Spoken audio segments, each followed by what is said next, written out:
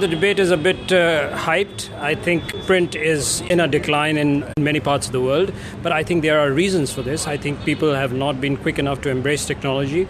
I think print hasn't been able to take on some of the challenges in some parts of the world, but there are models which are success stories. Look at New York Times, look at Washington Post.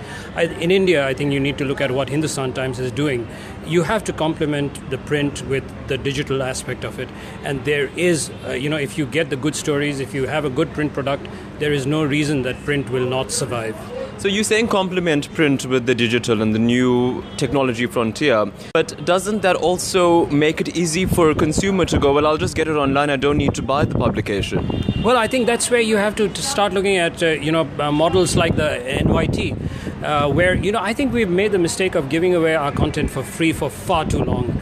News, just like anything else, is something that, people have always paid for it. I mean, you always bought a newspaper.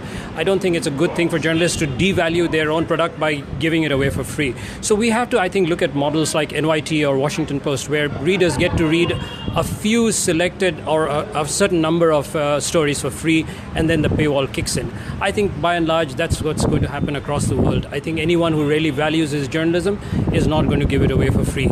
But if you look at technological journalism, whether it's social media or whether it's an online publication, it's very quick. And the criticism there is that it's hard to verify facts, or these quick, immediate, real-time sources can't fully be verified.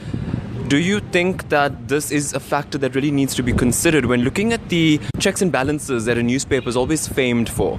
I think that's a reason why journalists are going to survive no matter what. I mean, social media is great. I use it every day.